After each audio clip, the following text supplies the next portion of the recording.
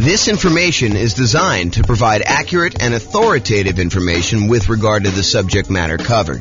It is offered with the understanding that the presenters are not engaged in rendering legal, accounting, or other professional services.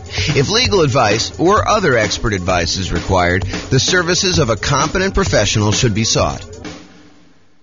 Welcome to the Fort Lauderdale Real Estate Investing and Real Estate Financial Planning Podcast. Learn all about investing in real estate in Fort Lauderdale, Florida, with a combination of real estate financial planning and modeling with numbers specific to Fort Lauderdale. Plus, syndicated, more generalized recordings of live and pre-recorded real estate investing classes, not all of them specific to Fort Lauderdale. Be sure to stay tuned after the podcast for a message from our sponsors. Well, good morning and welcome, everyone. I am James Orr, and today we have a really crazy, cool class. This is the class where we talk about the classic discussion, the classic question of, is it better to put 20% down or to put 25% down when buying rental properties? Should I put 20% down? Should I put 25% down? Hey, I know that if I do 25% down, it's going to take me longer to save up that amount of down payment. So I'm going to be a little bit slower acquiring properties.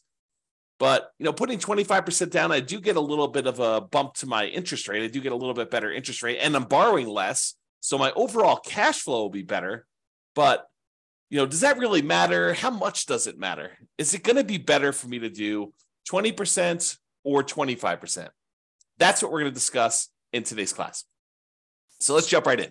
So what I did is, this is part of a new series I'm doing where I kind of compare these classic questions, these classic dilemmas of, should I do this or should I do that? The one we've done before this was, should I put 5% down as a nomad, buy a property, move in, live there for a year, and then convert it to a rental, put much less down, or should I forego that model and actually put 20% down? I think it's what I did the last class. And so we're going to go through a whole series of these of, should I do this or should I do that? And how much better is it? How much worse is it? Is it universally better? Is it better in all of the different cities that we model? Or is it only better in some cities? And is it just marginally better? Or is it like ridiculously better that you would be dumb to do the other strategy?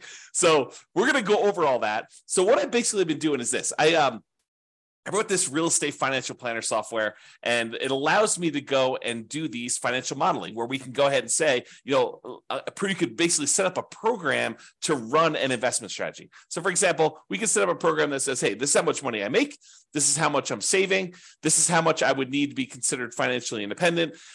This is what properties look like in my marketplace, and they kind of go up in value over time, and interest rates may change or may not change. There's all sorts of variables you put in there, but we're saving this amount of money. Buy a property every time I save up a certain amount for down payment, plus some reserves, plus some closing costs. And then as soon as I get enough to buy the next property, go ahead and buy that. And let me know when I reach financial independence, and let me know what my net worth is, and let me know all these different measures of risk so I can find out if a strategy is riskier than not. So I went and I do this. I can create these kind of models for any given set of assumptions. And so what I did is I created a list of 300 U.S. cities, the most populous 300 U.S. cities, and I put in their kind of like median home price and kind of rent for what you'd get on that type of property, and their tax rate and their kind of like their insurance rate, and so all these different assumptions about all these different cities. And I also set up so that it says, hey, if you're working in a city that has a higher cost of living, you probably earn a little bit more,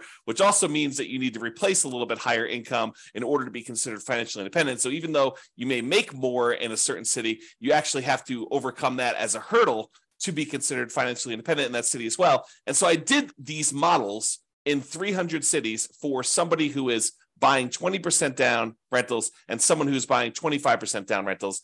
And so now we can kind of compare the aggregate data of all these and see universally or certain markets if it's better to put 20% down or 25% down. So that's what we're doing here. So this is what we're comparing. In both scenarios, whether you put 20% down or 25% down, I've assumed in this particular set of assumptions that you are not buying an owner-occupant property first. You are starting as a renter and you are remaining as a renter yourself for the entire duration. There is a class coming where I go and I show you what happens if you buy an owner-occupant property first, because there's some super interesting things that happen when you do buy an owner-occupant property first. For example, you eventually pay off that property, and the kind of threshold you need in order to be considered financially independent drops, because you no longer need to have that much money in order to support a mortgage on the property you're living in. So how much you need in order to be considered financially independent could go down. If you needed $10,000 a month to be financially independent to support a $2,000 a month mortgage or $3,000 a month mortgage, and if that mortgage gets paid off and you no longer have the principal and interest part of that payment, you may have taxes and insurance and all that other stuff, but the principal and interest part of it drops by $2,000. Well, you don't need $10,000 a month to be living on anymore. You really only need like $8,000 or $7,000, depending if it was a $2,000 a month mortgage or a $3,000 a month mortgage. And so it becomes interesting because at some point, when you buy a house to live in, if it gets paid off, that your actual kind of like target in order to be financially independent drops. But we're not talking about that today. Little kind of teaser for another class. In this class, we are talking about analyzing whether you put 20% down or 25% down, and you are remaining a renter the entire time. So your rent just keeps going up with inflation, just like the rents on the properties you're buying as an investor, okay? And then you're remaining this renter the whole time, but you buy rental property when you've saved enough for your down payment, plus your closing costs, plus 6 months of reserves for your personal expenses, and 6 months of reserves on all of the properties that you own up to that point, including the one you're buying. And additionally, you need to qualify for that loan based on a 45% debt to income ratio. So if you're buying properties that have negative cash flow, then that could hurt you moving forward of trying to qualify for the next property. You need to wait for the rent to kind of creep up enough for you to actually get a good debt to income ratio where buying the next property is acceptable, which is the reality, right? I mean, if you're buying negative cash flow properties and you go to the lender and you say, I want to get a loan, they'll be like, hey, you don't qualify. Your debt to income ratio is out of whack. So we do take that into account when we do our modeling. And it does come into play when we have some of these markets where cash flow is really, really hard. And I'll also point out, kind of jump to head to a slide I'm going to talk about in a little bit, we are not optimizing for cash flow. You'll notice throughout the classes I've been teaching recently, we've been really focused on all the different ways, the 88 different strategies that we have for improving cash flow on properties. Because right now in our marketplace, prices are up, interest rates are up a lot, and rents are lagging. So cash flow on properties is really hard in a lot of markets.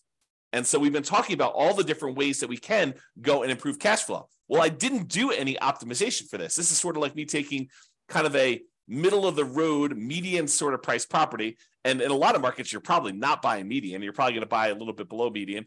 And I'm also just taking what a typical rent would look like in a property, not optimizing in any way. Okay. So with that being said, you buy the property when you have the down payment plus closing costs, plus 6 months of reserves for personal expenses and 6 months of reserves for all the rental properties you bought up to that point. And you can qualify for the loan based on a 45% DTI, debt to income ratio. And we're going to buy up to 10 properties in total. So you'll have up to 10 rentals. Sometimes you don't get there. You don't quite buy 10, right? Most of the time you get very close. But then you're not buying an owner-occupant property living at all. With the 20% down one, you save up until you can buy 20% down, non-owner occupant properties, and then you put a renter in the property immediately, and you repeat that until you have your 10 rental properties total, based on your qualifications and your ability to save for your down payment based on that. For 25% down, same thing. You save it up until you buy 25% down, non-owner occupant properties, you put a renter in the property, and you repeat that until you have 10 rental properties with that one. Now realize, as I mentioned at the beginning, putting 25% down gives you a slightly better interest rate. And because you're putting more down, it means you're borrowing less, which means your payment is lower. When you borrow less money, your payment is lower. And because interest rates are lower, it's doubly lower. Not exactly 2x, but it's lower for two reasons. It's lower because your interest rate is lower, and it's lower because you're borrowing less. Okay. But it means slower acquisition because, at least in the beginning, because it takes you longer to save up a 25% down payment than it takes for you to save up a 20% down payment. So it's a little slower to acquire the properties, but with improved cash flow, your savings rate increases. So eventually it might be faster to buy those next properties because you have so much better cash flow. super interesting. This is like the challenge, right? Like what's going to be better when you do this? If you want to actually dive into my analysis, I put the URL here on the screen. I will try to remember to put it in the show notes for publishing this to the podcast and wherever else I publish this. But you can go click on this and actually see the most up-to-date results. Speaking of up-to-date results, I'll kind of like preview a little bit later in the presentation. But when I go and I do my analysis, I am not an expert on 300 U.S. markets, right? I'm using kind of like the median price and what rents are based on, looking up rents online, doing rent comps essentially, and trying to determine what rents would be. But I don't know your market. You know your market, and you can go look at my numbers. My assumptions are all published. You can go look at my assumptions and say, James, you're a little bit crazy. I mean, you should probably use a little bit better number for this. Go ahead and reach out to me. Send me an email. Tell me, look, we should be using these numbers for this. And to be clear, I don't want like your once in a lifetime or once in a decade amazing deals that you're able to find after searching for 3 years with 20 years experience. What I want is what a typical real estate investor, what an everyday real estate investor in your market could go and achieve, right? I don't want to have this exceptionally amazing type of deal that we run the numbers where your city always looks amazing because we picked this exceptional, unusual, really hard to find, amazing deal. We want to do more reasonable assumptions for doing the comparisons. Now, if you want to go and do your own modeling with your particular stuff, you go do that. That's up to you. Okay. But for as far as like doing the comparisons, please do reach out to me. I'm open to having you come and say, hey, James, your numbers are a little bit off here, maybe, and be nice. Please be nice. Don't go, James, you're absolutely wrong. You suck. Don't do that. Oh, man. Be nice about it. Okay. So go ahead and reach out. You could do that. And then if the reason why I gave you the link, though, is if we change the numbers and I change them in the database and I rerun everything, then all the numbers will change. And it will It'll change it for all of the analysis we do, not just this one, 20% to 25%. We'll rerun all of them and do all the comparisons. I've got 30 different comparisons so far, and I'm on my way to 100 plus. I have a whole bunch laid out. It's just a matter of time of getting in there and doing the analysis. Okay, but I digress. Okay, here we go. So how do we determine if somebody is financially independent? When we're doing this modeling, how do you say, hey, this person achieved financial independence at this month? Well, financial independence is really made up of 5 income sources, and the 5 income sources need to surpass whatever their target monthly income in retirement is, which I've set to be whatever they were making from their job. So I said, look, if you get to make a little bit more because your market's a little bit more expensive, that just means that we need to replace that little bit more amount in order for you to be considered financially independent in your marketplace. So here are the 5 different sources of income that count as to whether somebody is financially independent. Number 1 is net positive cash flow from rental properties. Take all the income from the property, rent, and anything else you're getting, minus all the expenses, including vacancy, principal and interest, the taxes, private mortgage insurance if you have that, regular insurance, maintenance, management. You subtract out all those expenses from the income. What you're left over is your net positive cash flow from rental properties. That counts toward whether or not you're financially independent. If you have enough rental property income net after all these expenses on your properties, if that is net positive over what you were making from your job, you're considered financially independent. We have you stop working and you just continue living based on that. Okay, that's how we do in the modeling. In addition to that net positive cash flow from rental properties, there's another source of income. There's 5. I'm going number 2.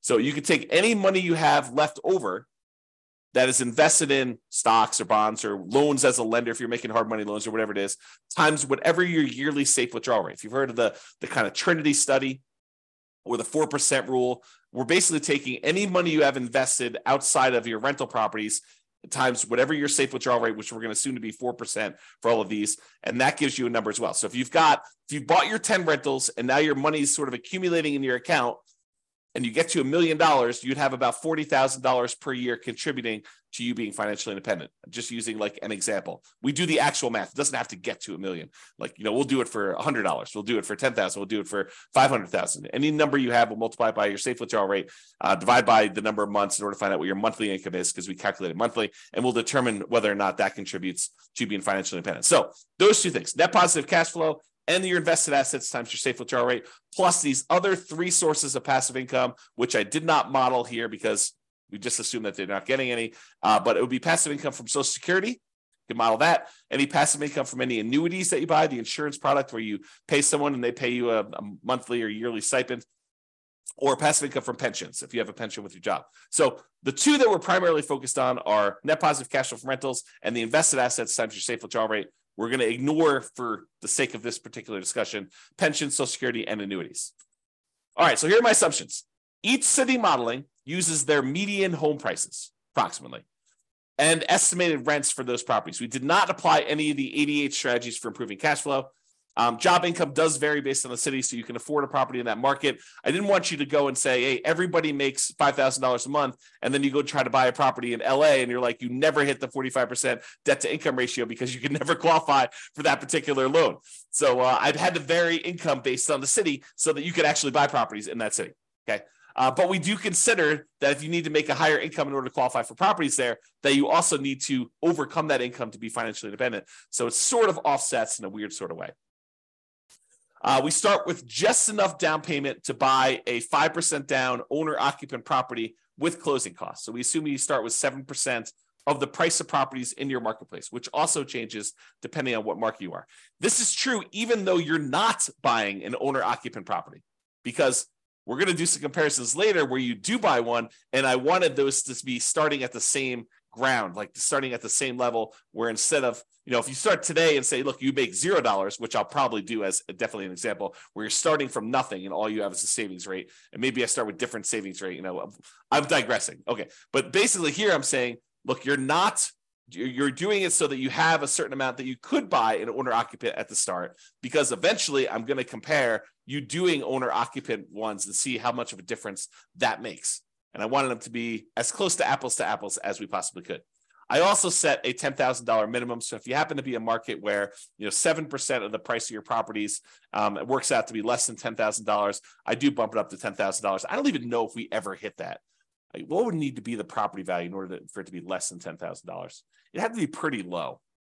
It had to be like, sub 150. It's 150 times 7% is like $7,000 plus 35. So yeah, it needed to be less than 150,000. I don't know if there are any markets where the median is less than 150. I have to look that up. I don't know. See, this is an example of me not knowing. There you go. Case in point. All right. So interest rates. So for the non-owner occupant 20% down interest rate that I picked is 7%. And if interest rates change over time, I will go in there, adjust it, and rerun everything for all the cities. And there's no private mortgage insurance because you put at least 20% down. So there's no PMI, but you're putting 20% down, and the interest rate for the 20% down loan is 7%. The interest rate for the 25% down loan is 6.75. So it's a 0.25% improvement to get 25% down. And I will tell you, I think that's conservatively low. I think in most cases, the difference between a 20% down loan and a 25% down loan is greater than 0.25%. It's greater than a quarter point of interest rate. Okay. But that's what I did. I didn't want to give 25% down too much of an advantage, although maybe I should have. Maybe I should have done what reality was, but there you go. And I used to just model this out for 60 years. Because 60 years, even if you're 40 years old, that gets you to 100. If you're 20 years old, that gets you to when you're 80. But because some of these took more than 60 years to find out when they became financially independent, I just decided to extend everything to be 100 years. And I realized, James, I'm 50 years old. If someone listening, I'm 50 years old. There's no way I'm going to live to be 100 years old. So this running this 150 years, running to be when I be 150 doesn't make any sense. I get it. Even if you're 20 years old, running it for 100 years probably doesn't make sense for a lot of you. But I did it for 100 years just so you could see and so you can get a feel. For a lot of my measurements, I'm picking 40 years in the future as an arbitrary point. You can see all of my assumptions in detail. Just go to realestatefinancialplanner.com/model, MODEL, and you'll be able to see all the different modeling I'm doing and go to a specific city and see the drill down into the assumptions for your city and what you're doing and all the different variations I've done. That's all up there, at least for now. I may change it in the future, but as of right now, it's all open and available to everybody. All right, let's jump into financial independence. So when do they get to the point where all their passive income from the net rent, the net rental income, and also the invested assets times safe withdrawal rate, when does that exceed the amount that they were earning from their job? Well, if you put 20% down in 52 of the 305 cities, you achieve financial independence faster with 20% down. So about 1/6 of all the cities I ran, it was faster for you to put 20% down. However, in about 2/3 of the cities, 194 cities out of 305, it was faster for you to be financially independent if you put 25% down. Wait, what? So putting 25% down was actually faster in 2/3 of all the cities we tested than putting 20% down. And in 59 cities, it didn't matter. Didn't make a difference whether you put 20% down or 25% down. In fact, there were 25 cities where you never achieved financial independence, regardless of whether you put 20% down or 25% down in 100 years. Now, you may have a pretty significant net worth at that point, but your income from your real estate and the income coming from that safe withdrawal rate of any other invested assets never exceeded the job income that you had. But you could just go ahead and say, look, I'm going to stop working. I've got $3 million or $5 million or $10 million, whatever it is that you have there, and I'm just going to start depleting that. So you'll end up kind of losing your balance over time in some of those cases. Some of the cases you actually don't, you'd like run out of money. We'll show you those. Okay. So the key here is 194 cities, 2/3 of the time, it was better for you from a speed to financial independence perspective for you to put 25% down. So that's a win in most cases for 25% down. However, what's interesting is it's not universally true. So when you get in arguments with someone online, an online forum about it's always better to put 25% down, it is not. Or if you get in an argument with them, hey, it's always better to put 20% down. No, it is not always better. Sometimes it's better, sometimes it's not. And you got to go look at your city to find out what the deal is there. Okay? This is the distribution.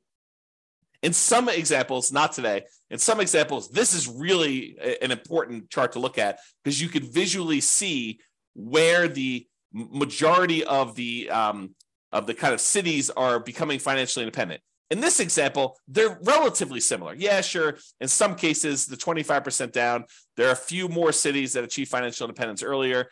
Yeah, that's happening here. But in some cases, it's faster to do 20%, faster to do 20% here, but you can kind of see that they're really relatively similar in shape.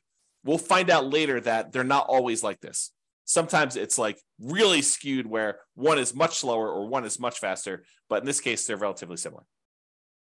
Okay, so what are we doing here? One of the questions we sometimes get is, James, is this a better strategy in more expensive markets or is this a better strategy in cheaper markets? Are we talking, is the difference when you do the 20% down versus the 25% down, is it really a situation where, 20% down works in these really inexpensive markets, but 25% works in more expensive markets or vice versa? And really this chart answers that question. So what this does is it shows you how much better 20% down is versus 25% down is, or how much better 25% down is versus 20% down is, depending on the color. So the green ones are ones where it's better for 25% down. You're achieving financial independence faster for all the green ones with 25% down. All the red ones are it's better to have done 20% down. But I'm plotting all along the bottom here what the price of the property was at the start. And here I'm showing you how many months difference it was.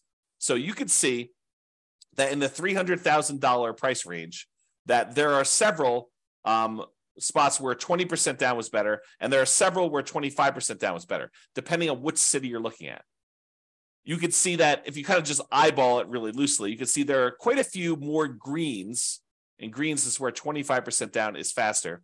There's quite a few more greens toward the lower end of the price, but there's also quite a few more when you get higher. So what I would tell you about this is, just visually looking at this, there is a slight tendency for 25% down to work better if you have more expensive properties, because there's only a few dots, these two dots here where we have more expensive properties and it was better to put 20% down.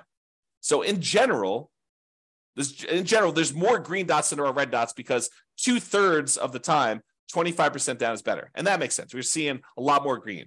But we're also looking at this in terms of like, how does it compare when you look at house price too?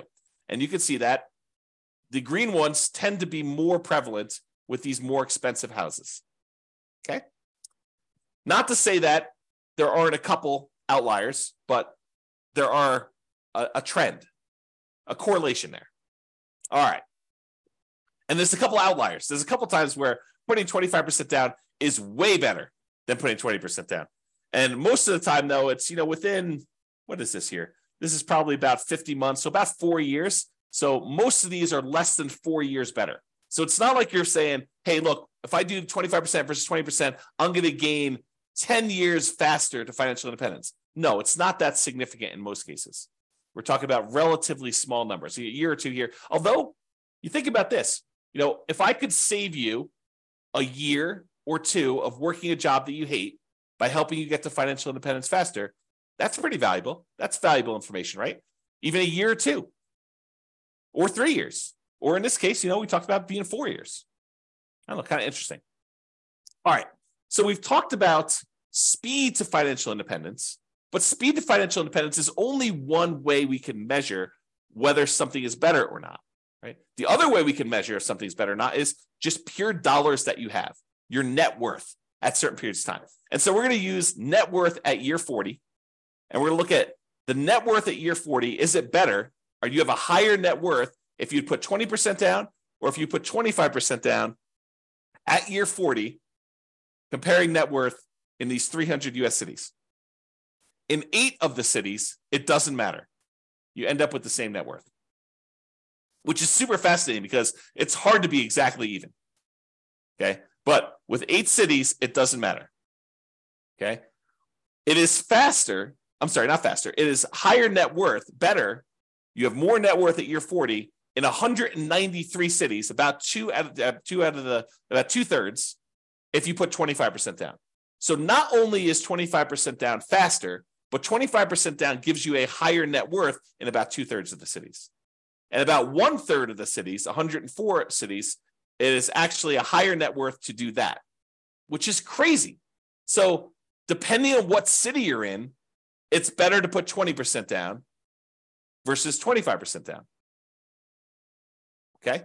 It really depends on what city you're in. So it's not universally true that one is better than the other. But if you had to generalize, typically it's a little bit better to put 25% down. From both a speed perspective, where it's also about 2/3 faster, 2/3 of the cities are faster, and also from a net worth perspective, about 2/3 of the city have a higher net worth at month 40. Okay. All right. Same thing we did before. We talked about the difference in speed. Now we're doing the difference in net worth graphed against how high the property prices are. So are the more expensive properties performing better in terms of net worth than the less expensive properties? And so in this case, the red is 25% down is better. So in this case, the reds are appearing more frequently at the higher end prices. And so it is slightly better to put 25% down on these higher priced properties than it is to put 20% down in terms of net worth. Okay. Now down here, I wouldn't say one is better than the other because there's a bunch of each, but up here, it looks like there's only reds, which is, it's better from a net worth perspective to have 25% down as you get more expensive in your properties. And that sort of makes sense, right? A lot of the more expensive properties, they tend to have not as good cash flow. They're very expensive and the rents are a little bit lower. And because of that negative cash flow, it's better if you put more down because it means you have less negative cash flow or slightly positive cash flow, depending on what the exact situation is in that city. And so this sort of makes sense to me that if you put more down, you're likely to do a little bit better in those markets in terms of net worth. All right. All right. Ran out of money.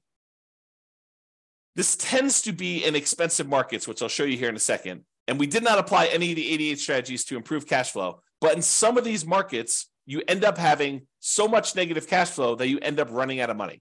You're buying properties that are alligators and they're taking you down. And so we could fix this if we were to go in there and manually say, okay, look, we're not going to buy this property unless it has these characteristics. I'll buy slightly better properties. I'll improve my cash flow in all these different ways. I'll save up more down payment. I'll save up more in reserves. And we could overcome this, but realize that with the modeling we did, there were 11 cities that ran out of money out of 305.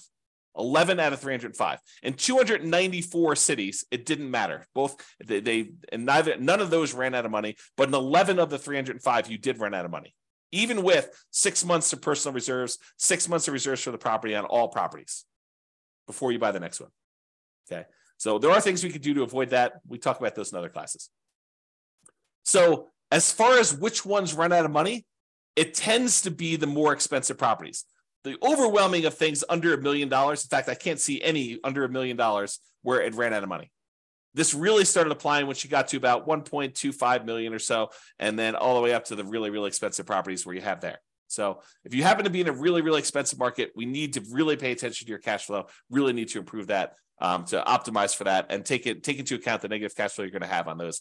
Pick strategies that overcome that limitation. Okay? All right, so let's do a summary here.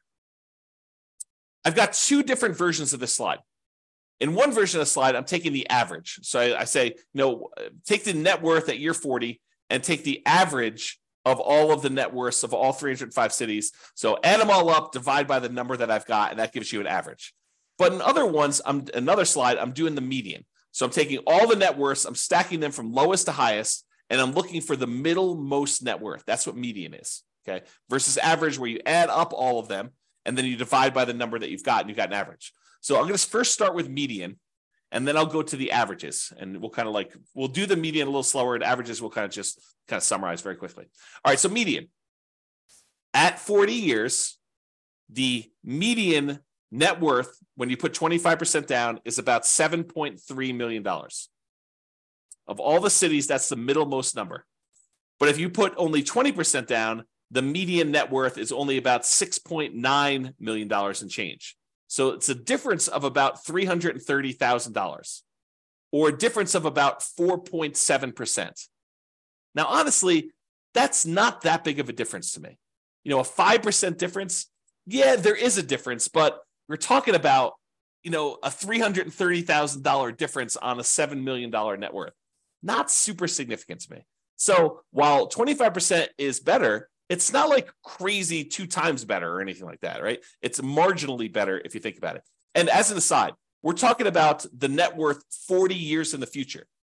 So the rule of thumb is, if you look at net worth 40 years in the future, we're really about a third of that in today's dollars. So a $7 million net worth is probably in that $2.3 million net worth today.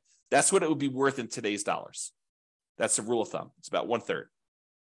Okay, so net worth, a little bit better. Of the ones that ran out of money, the overwhelming majority of ones didn't run out of money. And so that's basically the same for median. No difference there. Each of them bought 10 properties on median. So the middlemost one bought 10 properties. So there's no real change there. And as far as how long it took them to be financially independent, the minimum target monthly income and retirement achieved month, the MTMIR, that's what MTMIR stands for. When we achieve that, it's a little bit faster for the 25%. It's 2 years faster when you look at the median. So what's 2 years of your life working a job that you don't want to work worth to you? Well, it's 2 years faster to put 25% down, which is about 4.1% faster. Again, not a huge difference from a percentage perspective, but if you don't have to work a job you hate for 2 years, that could be great. Now, if you love your job, maybe it's not a big deal, right? If you're like, hey, I love what I do, I would do it even if I didn't get paid, awesome. But if you don't like your job, 2 years can seem like a very long time. So there you go. All right, so those are kind of like the metrics that we've got. So really 25% down is slightly better. It was 4%, 4.7% better in terms of net worth, and 4% better in terms of faster speed to retirement, to being financially independent. But let's look at risk, okay? So there's, I don't know, however many there are. There's 6 different measures of risk that we've got on here. One is rent resiliency. How far rents can drop before you would have negative cash flow. And if you're putting more down, you would think that that would make you less risky because your monthly payment is lower. So your rents could drop more before you'd actually have negative cash flow. So by putting 25% down, it should be less risky. And it is. It's about 10%, 9.7% less risky over the entire 100-year period. This is not a snapshot in time. This measures risk over the entire period that you ran it. Okay. And there are other scenarios, not necessarily today, but there are other scenarios where the risk actually shifts. So it could be really, really risky early on and much less risky later on, or vice versa. It could be really, really low risk early on and much, much riskier later, or it could be sort of an even distribution of risk, which is pretty rare. We usually have spikes in there whenever you kind of increase certain things, but each risk curve is different. And it's interesting to summarize them, but it's more important sometimes to actually drill down and see what's going on an individual city basis. Okay, so we talked about rent resiliency, how far rents can drop before you'd have negative cash flow. What about price resiliency? How far prices can decline before you have negative equity? In other words, how much equity cushion do you have in your properties? And if you put more down, if you put 25% down, you would expect it to be less risky, which is true. So we have a 70% price resiliency on average for the 25% down versus 68 for the 20% down, or about a 2.9% difference. Again, that's not that big of a difference to me. That's almost the same, right? But 25% down is slightly less risky. What about debt to income? You know what? Your lender calculates a debt to income calculation to figure out what your debt to income ratio is before they give you a loan to buy a property. Well, we measure this every single month on all the properties that you currently own so that we can see what your debt to income ratio is on a 100-year term. And it turns out your debt to income ratio is better. It's lower for putting 25% down. You put more down, you have lower monthly payments for the amount of money you've got coming in, which is pretty much the same as you're buying the same properties. So your lower debt to income ratio means it's less risky for you to put 25% down. It's about 15% better for you to put 25% down. That's starting to become significant for me. That's an improvement. It's less risky from a debt to income perspective to put 25% down.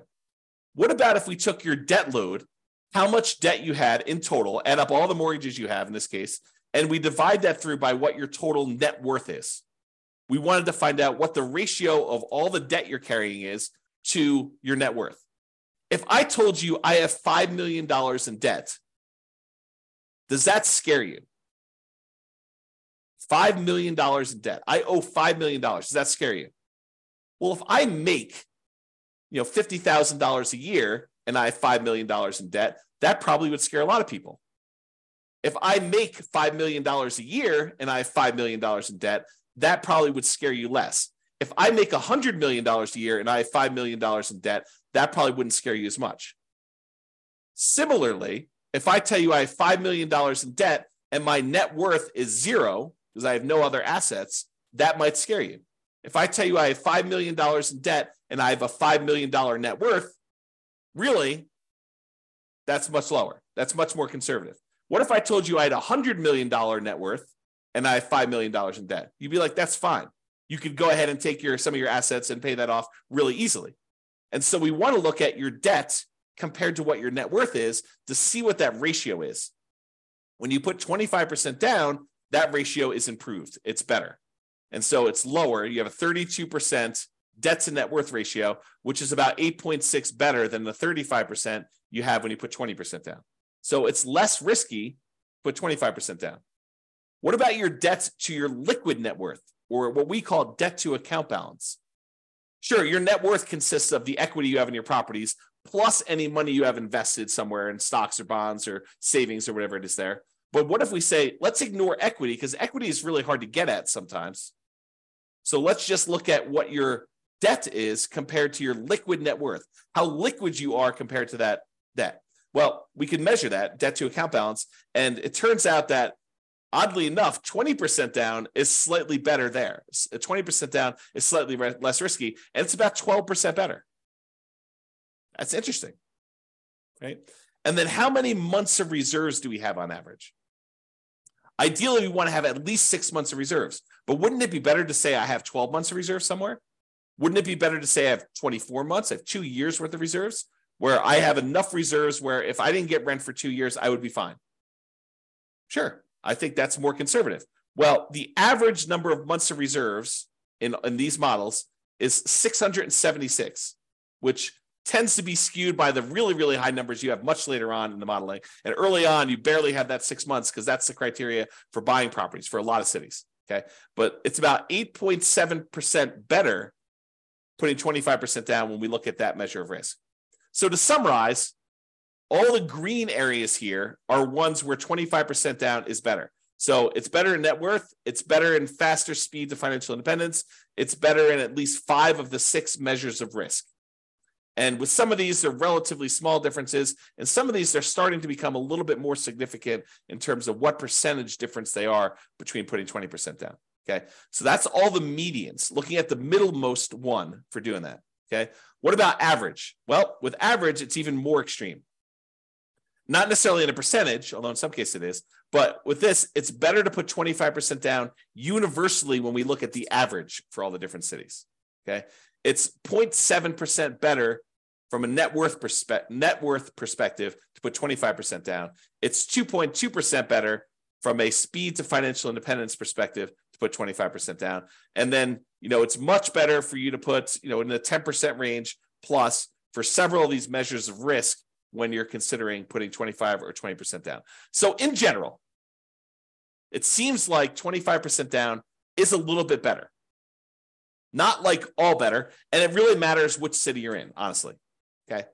Now remember, I've said this a couple times, you could apply the 88 strategies we have to improve cash flow to improve on these numbers. These are sort of like middle of the road numbers. We're basically using the median price property in the market and the rent we might be able to get on that property in that market.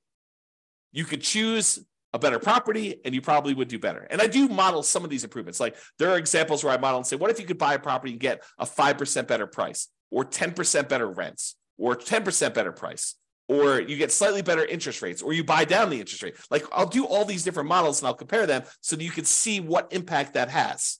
Okay. Now, again, this is my call to action for you. If you're an expert at your local market, I am not an expert at your local market.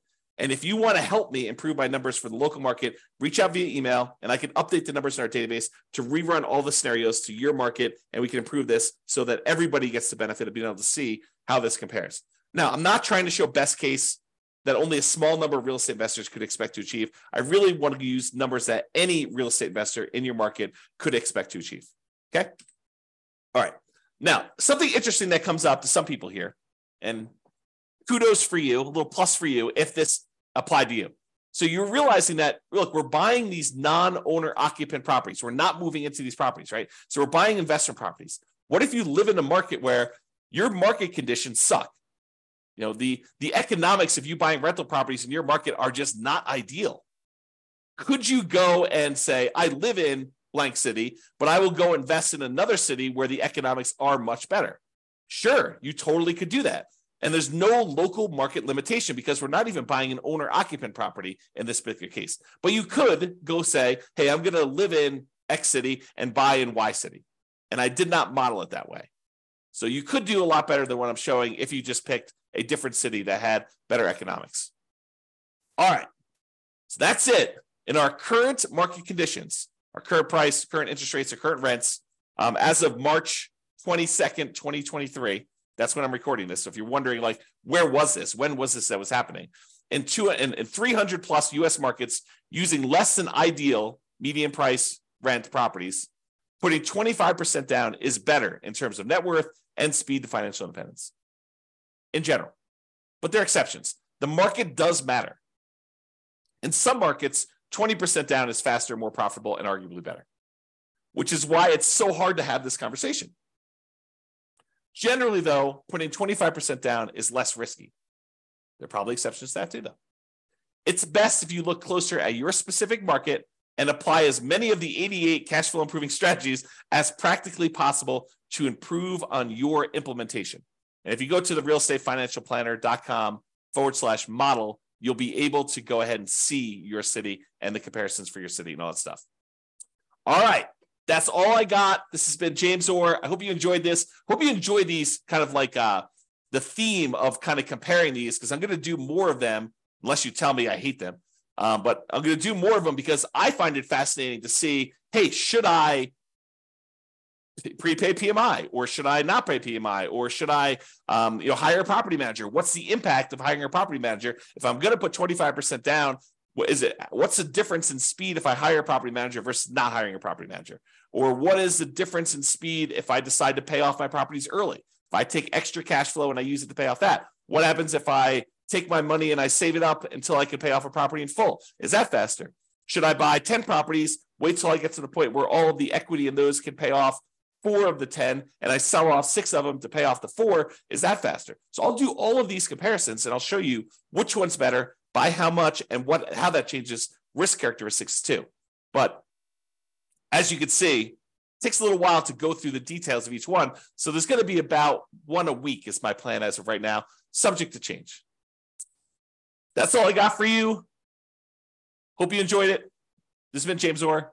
Bye-bye for now. With home prices up, mortgage interest rates up, and rents up, but not quite enough to counteract the higher prices and interest rates. Cash flow on rental properties in Fort Lauderdale is harder than ever. Book a call with the Real Estate Financial Planner to apply our proprietary 88 strategies to improve cash flow on your rentals.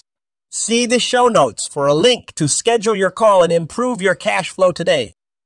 If you're a real estate agent, lender, or professional in Fort Lauderdale that wants to help our real estate investor listeners, consider reaching out to learn about collaboration opportunities with this podcast. We'd love to add more value to our listeners by having you assist our investors buy, sell, and finance their real estate investments. See the show notes to schedule a call to discuss collaboration opportunities.